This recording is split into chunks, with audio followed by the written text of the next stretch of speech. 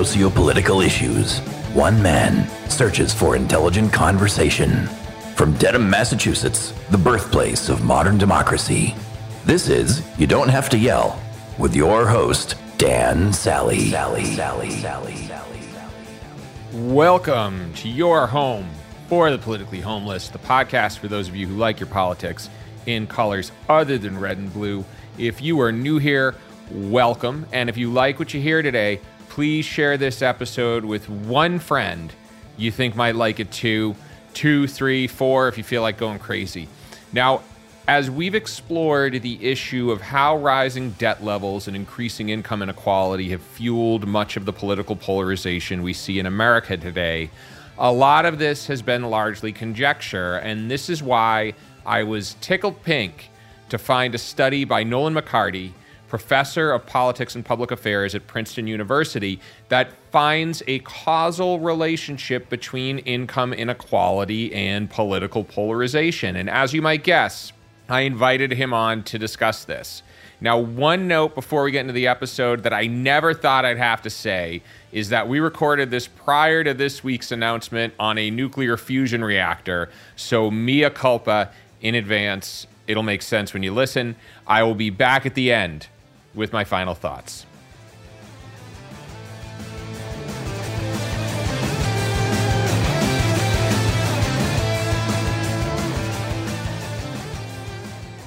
To start off the conversation, I think it's important for the listener to really understand political polarization and, more importantly, I think the facets of it. So in a lot of your work, I've come across, you identify really 3 different types of polarization. And can you talk about what those are and what they mean? Sure. So polarization in general is essentially a tendency towards attitudes, preferences, or behaviors among citizens to move to extremes. So typically political scientists, although we're not often as careful with this as we should be, we parse polarization into various types of things that can be polarized. So the first and most obvious is something you might call policy polarization. That's the idea which voters' preferences or attitudes toward policies move to extremes. So like abortion. So polarization might be a situation in which everyone either thinks that abortion should be completely illegal or legal without any restrictions, as opposed to non-polarization, which would be everyone who wants some kind of moderate restriction. So it can be specific to policies, taxing, spending, any specific policy. But we often also recognize that voters have kind of underlying ideological orientations, liberal or progressive on one side, conservative, libertarian on the other side. And we can also talk about polarization of those kind of basic values and dispositions, and we'll call that ideological polarization. So when I talk about ideological polarization, I mean the numbers of conservatives and progressives have gone up relative to the number of people who are centrist on these attitudes. Mm-hmm. And then finally, we can discuss the partisan component of polarization. You can have polarization on policy or ideology without party playing any mediating role whatsoever. You could just, have a lot of pro-life, a lot of pro-choice, without much in the middle, and it might not have anything to do with party. But when we say party polarization, we mean that the polarization is structured around parties, where one side tends to be associated with Democrats and the other side of the issue tends to be associated with Republicans. So partisan polarization can be caused by ideological or policy polarization, but it could also be caused by something called sorting, which is just simply the dynamic where all liberals become Democrats and all conservatives become Republicans. So I may talk a little bit about sorting versus polarization. And by that, I just simply mean that the parties have realigned themselves on issues.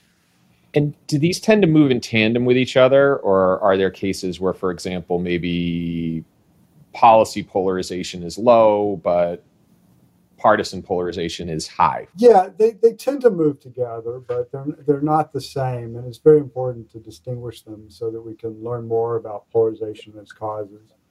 So, for example, there can be policy polarization on a lot of different issues, like abortion, taxes. but not on other issues like nuclear energy or something like that. Mm-hmm. So you have variation across the policies in polarization. You could even imagine a world in which ideological polarization is high. You know, a lot of people call themselves conservatives, a lot of people call themselves progressives, but on specific policies, they don't actually disagree very much. So you can have ideological polarization without much policy polarization. And of course, you can have party polarization just by sorting, because if you have differences between liberals and conservatives, as soon as all the conservatives become Republican and all the liberals become Democratic, like we saw from the 1960s through the 1980s, then you have something that looks like partisan polarization. So there are subtle differences. They tend to move together, which is one of the complicated facets of studying them, but it's often important in the specifics to disentangle the two. And let me add one other aspect here, just to complicate things slightly more. Okay. Which is that we can also talk about partisanship in a way that has not very much to do with the other definitions of polarization. We can think of partisanship as a fundamental social identity, like one's religion or race.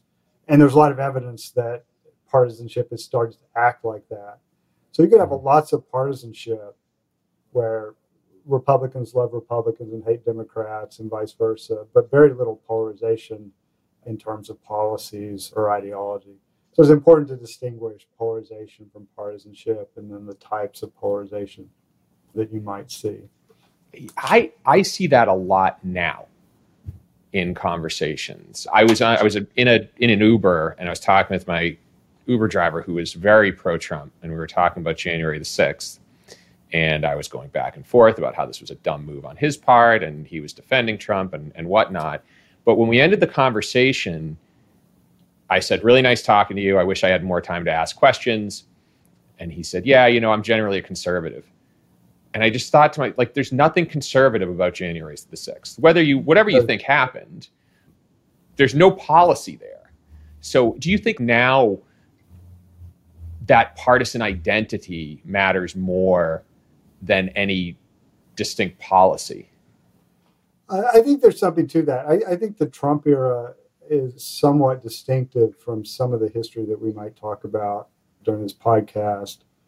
If you think about Donald Trump, so Donald Trump in the 1990s was a Democrat. In 2000, he was a Reform Party independent. He was publicly pro-choice and publicly pro-gay marriage. In fact, he's the first president to ever be elected being pro-gay marriage. He just switched after he got elected, because we have to recall that President Obama did not support gay marriage when he was elected in 2008. He wanted to not retrench Social Security, but to expand it, and wanted to take many of the, what we might call Ryan Romney entitlement reforms out of the Republican Party platform. So in a lot of ways, policy polarization is lower because many Trump conservatives now share those views, yet partisanship is probably, at an all-time high. So it's a very good example, with the Uber driver. These things can decouple, and I think they have decoupled. That said, much of the Republican Party's platforms, in terms of entitlements, taxes, and so forth, have not switched very much, even though they now attract a lot of support from voters who are more downscale and were probably attracted to Trump somewhat by the fact that he took Social Security cuts off the table. One of the things that I found really interesting about your work was the link you found between growth in the financial sector, specifically growth in wages in the financial sector against the average wage, and increases in polarization. And could you walk me and the listener through this and cite a couple of periods in American history where this stands out?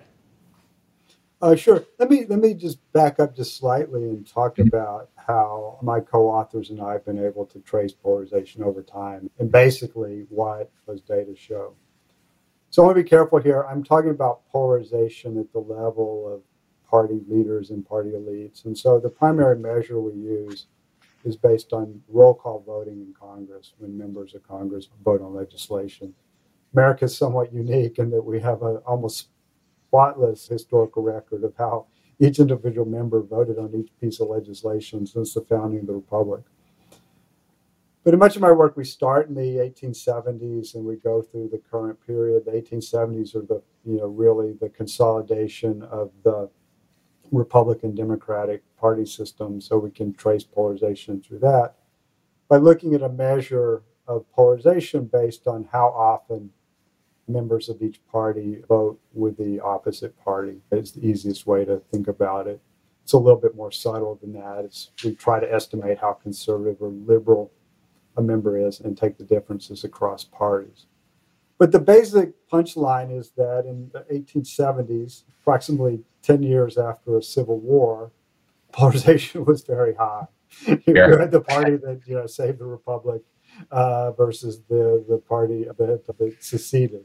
And you would expect the polarization to be very high.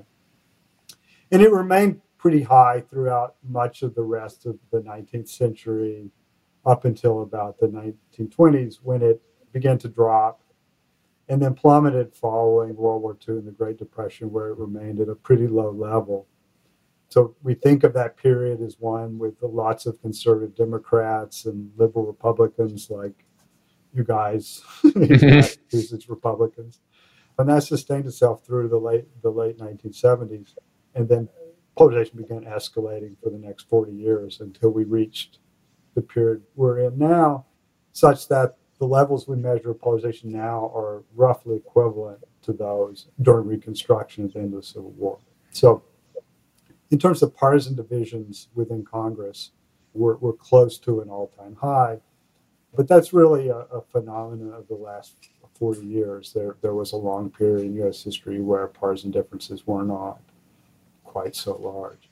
The other thing to note is that there are no real breakpoints when we measure polarization. We don't see a big jump in 1980 when Ronald Reagan was elected. We don't see a big jump when Bill Clinton was elected. We don't see big jumps. They tend to be things that kind of move persistently over time in particular directions. The only real big jumps are things associated with like the Great Depression and World War II, where there was essentially a collapsing level of polarization. Mm-hmm.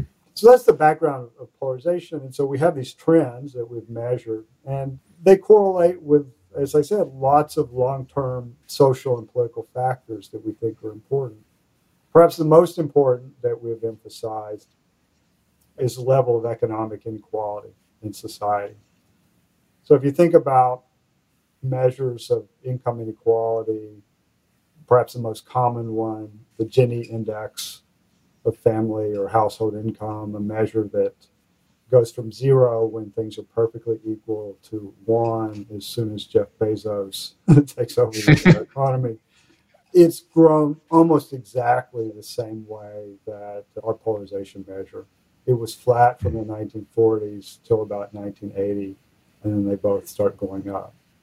If you use like measures like those developed by Thomas Piketty and Emmanuel Saez, looking at the top percentage of income, you can go back to 1914, but because that's when they adopted the income tax. And you can see that polarization was high during the periods in which income inequality was high. It's been low, was low during the period after World War II up to the late 1970s, and then they began increasing close to in tandem. So there does seem to be, and we're not entirely sure, all the mechanisms that drive these links, but there is at least a statistical association. When the economy is unequal, polarization tends to be high. Mm. So another thing to think about here, though, when I tell you there's association, you should ask, what direction does the causality run? Is it that income inequality causes polarization? Is it that polarization, through its channels of undermining the policymaking process and government responses to problems in the economy, does it produce income inequality?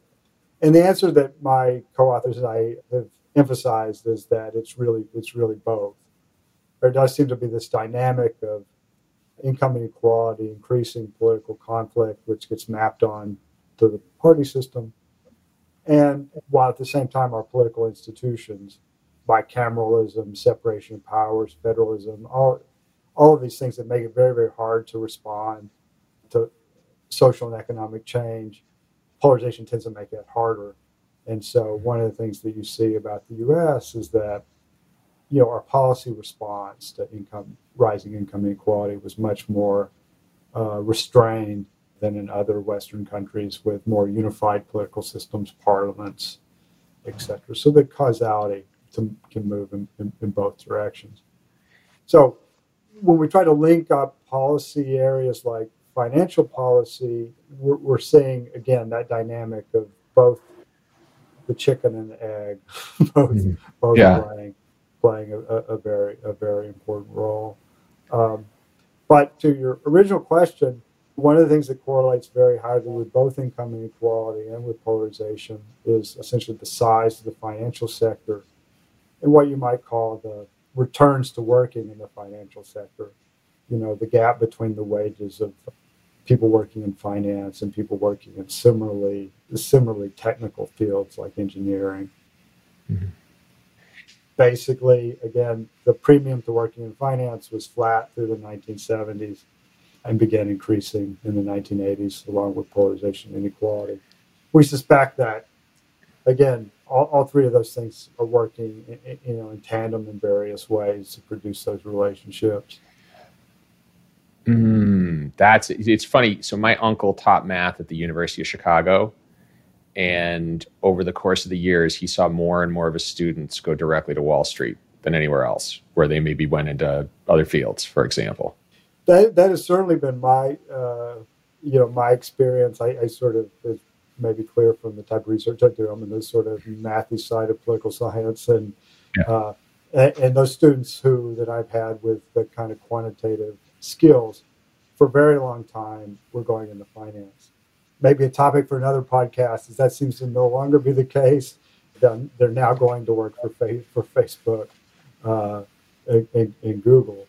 But whether that's a social improvement or not, it probably should be left for another podcast. Yeah. I think there's a whole tangent I could go down here on how our policies seem to encourage less productive use of capital. So to your point, money goes into Facebook, money goes into the financial sector, and as a result, there's a lot of talent that could be put into other purposes. So for example, for every math PhD who goes to work at JP Morgan or Facebook, they could potentially be working on like a cold fusion reactor or something to that effect. And it's a question of our incentives. There's something interesting you said, which is when we're talking about polarization, very often we're talking about the level at which partisan elites cooperate with each other. And that may or may not be reflective of the individual voters. I'm curious, is there an idea that those partisan elites were leading their voters or the other way around? Yeah, we can do similar analyses of trends among voters, and there are two striking things. One is the extent to which there's any kind of manifestation of polarization, whether it's policy polarization or ideological polarization. It occurs later. It doesn't occur in 1978 like we find among the elites. It occurs closer to 1990, 1992. There's some debate about that. Some people will push those dates in either direction.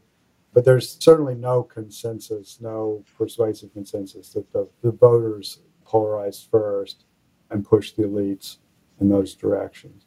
The second thing is that a lot of what we observe among voters is not so much polarization, as I defined it before, increasing propensities toward extreme views, but what we call partisan sorting. The fact that Southern whites moved from the Democratic Party to the Republican Party and took their conservatism with them. The middle-class progressives of the Northeast went to the Democratic Party and took their progressive pro-labor union views with them. And so we get this kind of sorting. That's starting to change a little bit. I think we are finding more pure polarization among voters. As we talked about before, the levels of kind of partisan animosity or affective polarization, emotional polarization among voters, partisanship, those seem to be much higher. And so I think it's possible that while these trends didn't start with the voters may have moved into the driver's seat, so to speak. And that I think we've sort of reached levels of voter polarization, voter sorting into the parties, that it would be hard for leaders to try to reverse this process. But I don't blame the voters for what was going on in the 70s and 80s. I think there was a strategic decisions by both parties to try to purify their parties along ideological lines. It was much more successful in the Republican Party. We often talk about asymmetric polarization because the Republicans became much more conservative than the Democrats became progressive. But that was really, in my view, led by the leadership of those parties, the activists, the leaders. It was not a response to something that was occurring naturally in the electorate. But the electorate's caught on. They now are quite polarized, quite antagonistic toward outpartisans. So we're at a point now where both levels are pretty thoroughly polarized. One of the things I wanted to get back to as well was the 1970s, because according to the data I've seen, according to your research, that's really when bipartisanship, or this era of post-World War II bipartisanship, just starts to crumble. And by the 90s, we have the impeachment of Bill Clinton. And I'm curious, what do you think happened? I think a large part of it was that the 1970s became kind of an enigma for the kind of dominant moderate coalition that persisted during this period of bipartisanship. Basically, both parties were kind of dominated by kind of Keynesian welfarist views. Republicans wanted a little less welfare. Conventional Democrats wanted a little bit more. And the promise of Keynesism was, the ability to kind of stabilize the macroeconomy and avoid the pitfalls of the Great Depression and so forth. And yet you get to the 1970s and you have high inflation and high unemployment, the foreign war, which relates to both of those things. The urban challenges that were also related both to the war and to the economic challenges. And so the conventional bipartisan coalition, I think, just started splitting up. You had policy entrepreneurs on both sides, especially on the Republican side, because they were the ones that were always a little bit less invested in the New Deal, Great Society, synthesis of the post-war era. And so they started coming forward with supply-side economics, tax cuts, trying to build a coalition that was quite different from that. So I think rather than any one specific event during the 1970s, it really is just the collapse of a policy consensus and the striving to come up with something else. And the new consensus around tax cuts and deregulation on the right attracted a lot of voters to those positions and helped sustain it and help move the Republican Party to the right, while at the same time, producing a set of policies that eventually produced massive financial deregulation and lots of income inequality and some of the other things that we've seen. There are two things I want to insert here, which is, if we go back to the Great Depression, we go back to FDR's Democratic coalition. In a lot of ways, the Democratic Party kind of made a devil's bargain, where it consisted of, for the lack of a better phrasing, let's call them more liberal, ideologically liberal folks to the north, and pro-segregation Southern Democrats in the South. And that coalition covered a lot of ground, and also, I think, in part made for this ideological inconsistency, let's call it, in both parties, but we'll talk specifically on the Democrats. By 1970, that started to break down, as you mentioned. So there's this whole realignment. Nixon starts wooing, and the Republican Party on the whole starts wooing more Southern Democrats, white Democrats who are disenchanted with their party's embrace of civil rights. Now, there's a second thing that happens there, which is Nixon takes the U.S. off the gold standard. And there's a big to-do about that, and a lot of let's call it questionable theories about what that meant. But I think at the end, what it did is it removed any break for the government to have to take in as much as it spends, or at least somewhere close to what it spends. And so there was this period of time where you could be a Republican, cut taxes, and also poo-poo the federal budget, but not really do anything to cut it. And that's a very long-winded way of leading up to my next question, which is one of the things you talk about is that elected officials tend to favor policies that are pro-cyclical. So when the economy is hot, they want to keep it going. So for example, before the financial crisis, they were all for keeping that mortgage machine going until it blew up in their face. And I wonder, is this polarization, and are the platforms of the parties in periods where income inequality is rising almost a sideshow in a way?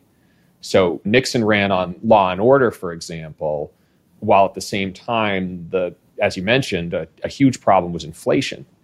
And we even see in 2016, what was the election about? It was about immigration. It was about issues that don't necessarily affect a broad swath of Americans. What are your thoughts there? Yeah. So a couple reactions. I mean, I think those are obviously the Southern realignment and certain Northeastern realignment is an important part of the story. Although one of the things we can do statistically is measure how much, and it explains part, but not all of the trends. But it's hard to dismiss that effect. One reaction I have to the policy link to polarization is I think important here is that the dogs that don't bark are really what's the important policy connections. The things that Congress doesn't, specifically Congress, because Congress is the institution, policymaking institution for which polarization affects. But the things that Congress doesn't do become very important. So take financial deregulation. Very little of the important policies that undergirded deregulation were done by Congress. They were done in regulatory agencies. They were done at the Fed. They were done at the Commodity Futures Trading Commission, etc. The one piece of legislation that often gets blamed here is the Commodity Futures Modernization Act in the late 1990s. But that basically ratified things that, the Federal Reserve and other regulatory agencies had made de facto true for a very long time. So people say, well, it allowed investment banks and insurance companies, commercial banks to merge. Well, the regulatory agencies were pretty much already allowing that to happen. So the fact that, Congress was polarized and, was basically following the parade rather than leading the parade may well have had some impact on the amount of deregulation we saw. It helped that the financial firms didn't actually have to go to Congress and get affirmative legislation to do what they wanted to do. They could work on the agencies in a polarized environment in which agencies could do things that Congress lacked the capacity to override. So the policy impacts of polarization are not that because we're polarized, Congress passes policy X. It's because we're polarized and Congress doesn't act, and therefore presidents and regulatory agencies and states do things that, exacerbate income inequality or financial deregulation. So the policy link can be a subtle one because it's often what doesn't happen that drives things. We talk about your other prong to your question, which are really about kind of wedge issues. The fact that even though I've given a very economic story about polarization, we often associate polarization with debates about abortion or sexuality or the role of religion, life, gender. There's a whole set of them which the parties are polarized on. I think it's fair to say that for many voters, those are the issues they care about when they choose candidates and parties, and a lot of polarization among the voters concerns that, and that may be true as well as the candidates. But yet we still see almost kind of perfect polarization on economic issues. And so the thing that question asked is the ways in which those cultural divisions reinforce the party's divisions on economics. So I'll give you one example of why I still think the economics is an important part of the story. So Grover Norquist, this anti-tax policy activist, encouraged almost every Republican candidate to sign a pledge not to vote for a tax increase. I don't know whether they still do the pledge or not, because it's kind of moot, because no Republican ever wants a vote to increase taxes. But he got to 100% compliance on the tax pledge. But Republicans, until 2010, 2012, never got to 100% support of the pro-life position on abortion. There's always more division on abortion within the Republican Party than there was on tax rates, at least at the level of Congress. So I think that can, at least at the policy level, there's more purity among the parties on the economics than the socialist. Same thing can be said for the Democratic Party, which had a very large set of pro-life Democrats through the 2010s. On the role of the wedge issues, I think that they actually contribute in some ways to the economic division. So a grad student of mine named Andrew Mack made a very clever observation, which I think is very important for explaining some of this. So to lay the background a little bit, income distributions are often skewed in the following way, which is that there are more people who make, say, $10,000 less than the median income than there are people who make $10,000 more than the median. So it's because there are a lot of poor people and a few rich people. So, when you divide the population in half, there are more people who make slightly less than make slightly more. So if you have a wedge issue, which leads slightly poorer voters to vote Republican for the more upscale economic policies, Republicans are going to pick up more voters than they lose, because there are more people who are slightly poorer than average than there are people who are slightly richer than average. So anytime there's a wedge issue that kind of forces people to kind of vote on some other consideration, it tends to benefit the party of the rich, because that means the party of the rich is going to get more poor voters than they should otherwise get. And there are more poor voters, so they're going to gain more than they lose. So in that context, it's not surprising that Republican elites would highlight the sorts of issues that would get them more lower income voters who are voting on things other than taxes and regulation. It also explains why Republicans tend to be more extreme on economics than Democrats, because if they have this advantage on these cultural issues, they can take more conservative stances on regulation and taxes and maintain support among their lower income, culturally conservative voters, so they can do so without penalty. And that's also something we find in the data, which is that the Republican Party has moved to the right on economics much more than the Democratic Party has moved to the left. It's interesting the way that happened, too, because just to cite more of your research, one of the things you cite is how there was this economic sorting that happened in the Republican Party between 1970 and 2000. So there was a period of time where your income bracket didn't reflect your partisan lean. That started to change, and you saw more wealthy people on the Republican side, more lower income, middle income people on the Democrat side. And this would have been right around the time when I was getting in political arguments with Massachusetts Union Democrats over, you name it, whatever policy we were talking about. Now we get to 2020, and that's entirely flipped. And what I've seen of the Union Democrat crowd, or the former Union Democrat crowd, is a lot of them have flipped over to Trump, and a lot of them have flipped over to the Republican Party. And I'm curious, do you feel like this is an effect of those wedge issues? Because the one thing I would say about the Union Democrat crowd is they were economically liberal, but they were more socially conservative, I think. And you even see that reflected in the Massachusetts congressional delegation today. We have, I think, the only pro-life Democrat in the House right now. Yeah. No, I think it really does have to do with the kind of increasing salience of those issues. I mean, one of the things that we're really focused on these days is urban versus rural polarization. So one of the things that really happened is that rural areas have gotten markedly more Republican as urban areas have gotten more Democratic, and that has to do with a set of wedge issues and cultural arguments as well. And so I think the same is true of your union pals. So I should explain what we actually see in the data when you go back and look at this.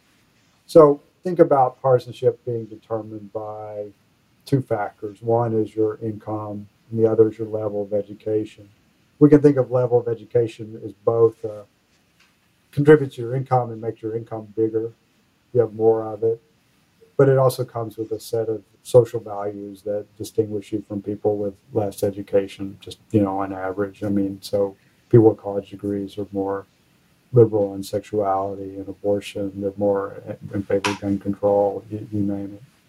So what we saw going back to the late 1990s is that the role of income was increasing in terms of determining your partisanship. The role of college was one in which was still that if you had more education, you were more likely to vote Republican, even when you're looking at both income and college. But the effect of college education, I should say, completely flipped over the course of the 2000s. It basically went from a situation where Republicans were getting more college-educated voters controlling for income, then to a situation where controlling for income, level of education didn't matter very much, to the situation we have now, which is that income is still an important factor, but it's kind of been swamped by the fact that the college-educated population has moved so closely toward the Democratic Party, presumably mostly for kind of social, cultural issues, environmental issues to some extent. So again, if you control for education, income still matters. Two people with the same education, the one with a higher income is more likely to be Republican. But the effect of education has just become so large in a pro-democratic way that if you just look at the correlation with income and partisanship, it's basically disappeared. So the real story, I think, is the changing role of education. The past 20 years have been ones in which college-educated voters have really responded negatively towards the wage issues that have been raised by the Republican Party, and it's really accelerated under President Trump. Republican Party is still attractive to high-income voters controlling for college, but the impact of the college education has become a real force for the Democratic Party. To restate what you just said, it sounds like in my quest to get the Gini coefficient of the United States all the way up to 0.99, for example, I have to embrace policies that serve a smaller and smaller group of people. And so if I'm in the party that's favoring those policies, I really need to rely on another set of policy differences in order to gain voters, which have been predominantly social for the most part. Yes. Now, there's something interesting here, which is, and this is something I've observed, is that if you look at blue states and you look at red states, you have a group of people who are relatively wealthier and want their taxes raised so they can give it to people in less wealthy parts of the country who don't want it and are endorsing policies that would keep that from happening. And I'm curious, if you look back at like the 1920s, the last time income inequality was so high, there were a lot of people who embraced very left-wing policies. So people embracing communism, socialism, so on. Why hasn't that happened now? I think it's a great question. I think in large part, one of our arguments has been, well, income inequality has really grown in the post-war period. Mm-hmm. This is a slightly controversial statement, but overall, the U.S. has become wealthier. And so men's wages stagnated. The extent to which they stagnated is a debate about that, but female labor force participation went way up. So household and family incomes continued to grow. And so I don't think, even though income inequality was getting higher, I don't think you got the level of kind of immiseration that you would need to endorse communist revolution if we take the extreme example.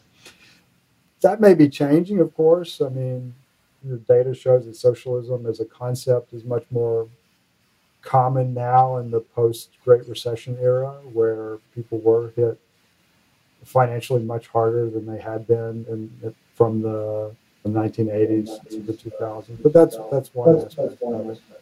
Another aspect of it is that we haven't talked about immigration. Immigration in its own right is a very important polarized issue. But one aspect of polarization I often gets missed is that it's led to a situation where a very large proportion of the residents of the United States are ineligible to vote. So something like 1 in 12, 1 in 10 residents of the United States are ineligible to vote because of immigration status. So when we think about income inequality, those are often the people who are at the bottom of the income distribution.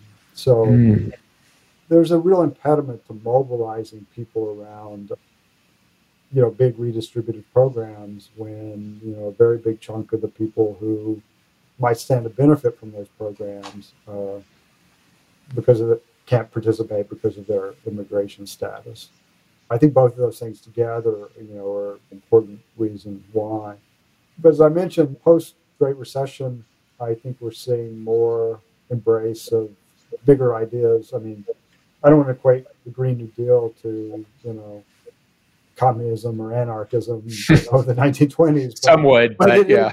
But it is a distinct departure from the post-World War II discourse in the United States.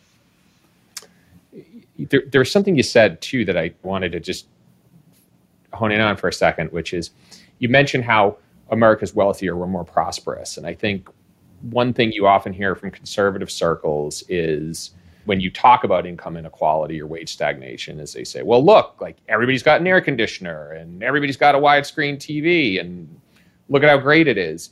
Why is income inequality such a problem for society and for the political system in general?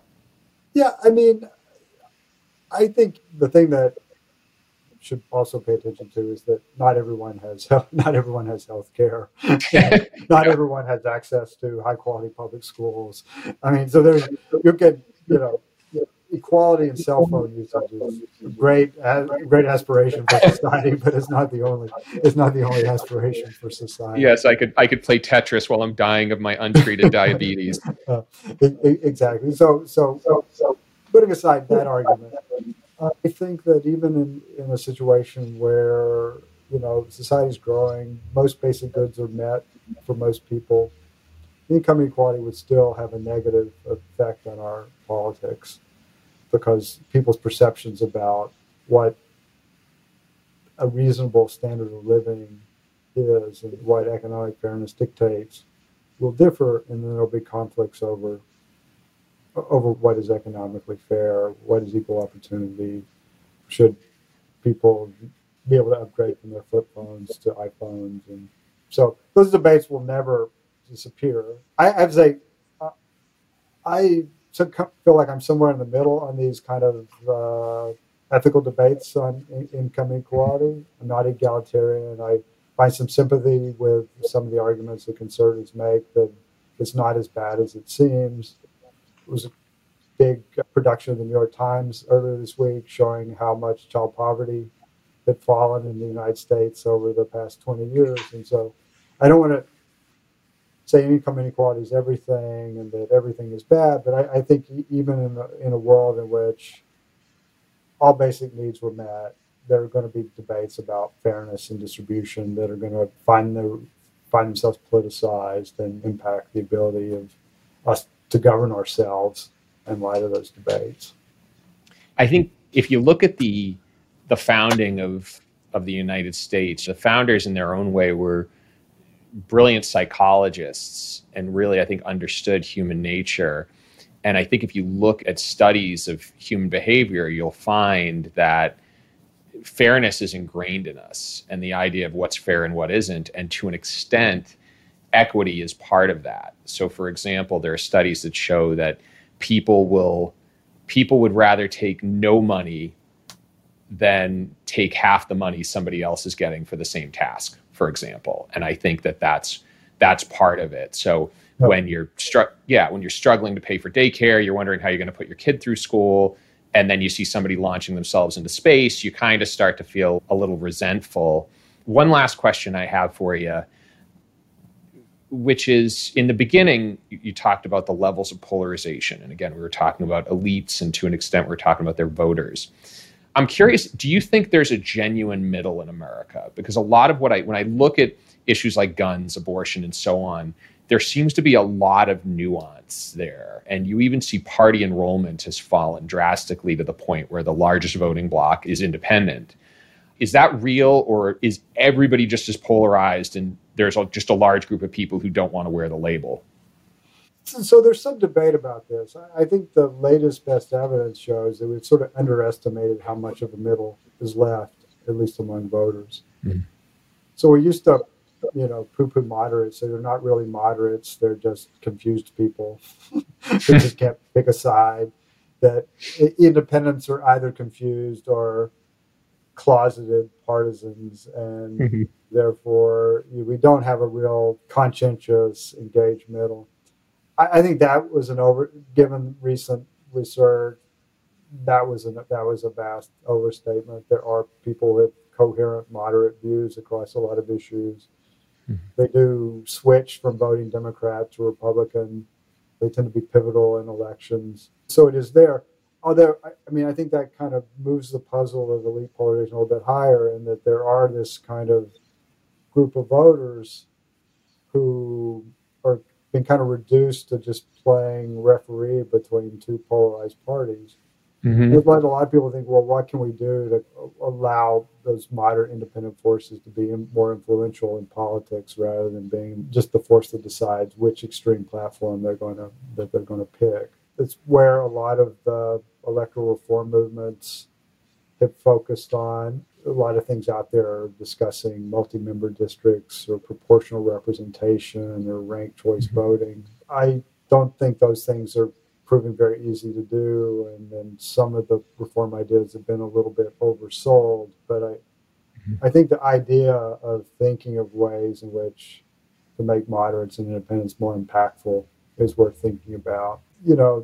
There's an experiment going on in New Jersey now. They've created the Moderate Party of New Jersey, and they're going to act as a kind of a fusion party, much like the liberal and conservative parties and working family parties of New York. They're going to endorse those major party candidates that meet their values. If their values actually are moderate, maybe that will be a way of organizing moderates around particular sets of candidates.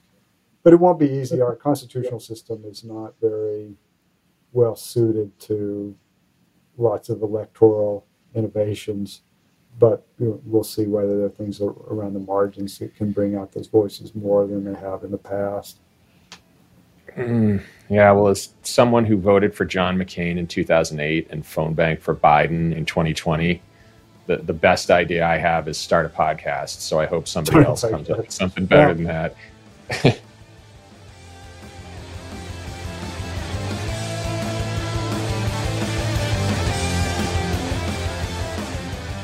I hope you enjoyed this episode, and if you did, please consider leaving it a review. As I mentioned before, this podcast grows by word of your mouth. I've also included a link to Nolan's study in the show notes, so check that out if you're interested in diving deeper. Now, as we discussed, the size of the financial sector relative to the economy is a predictor of political polarization, and if we look at the rise of polarization over the last 50 years, it seems as if it started with the party elites and eventually worked its way down to the point where we now all hate each other.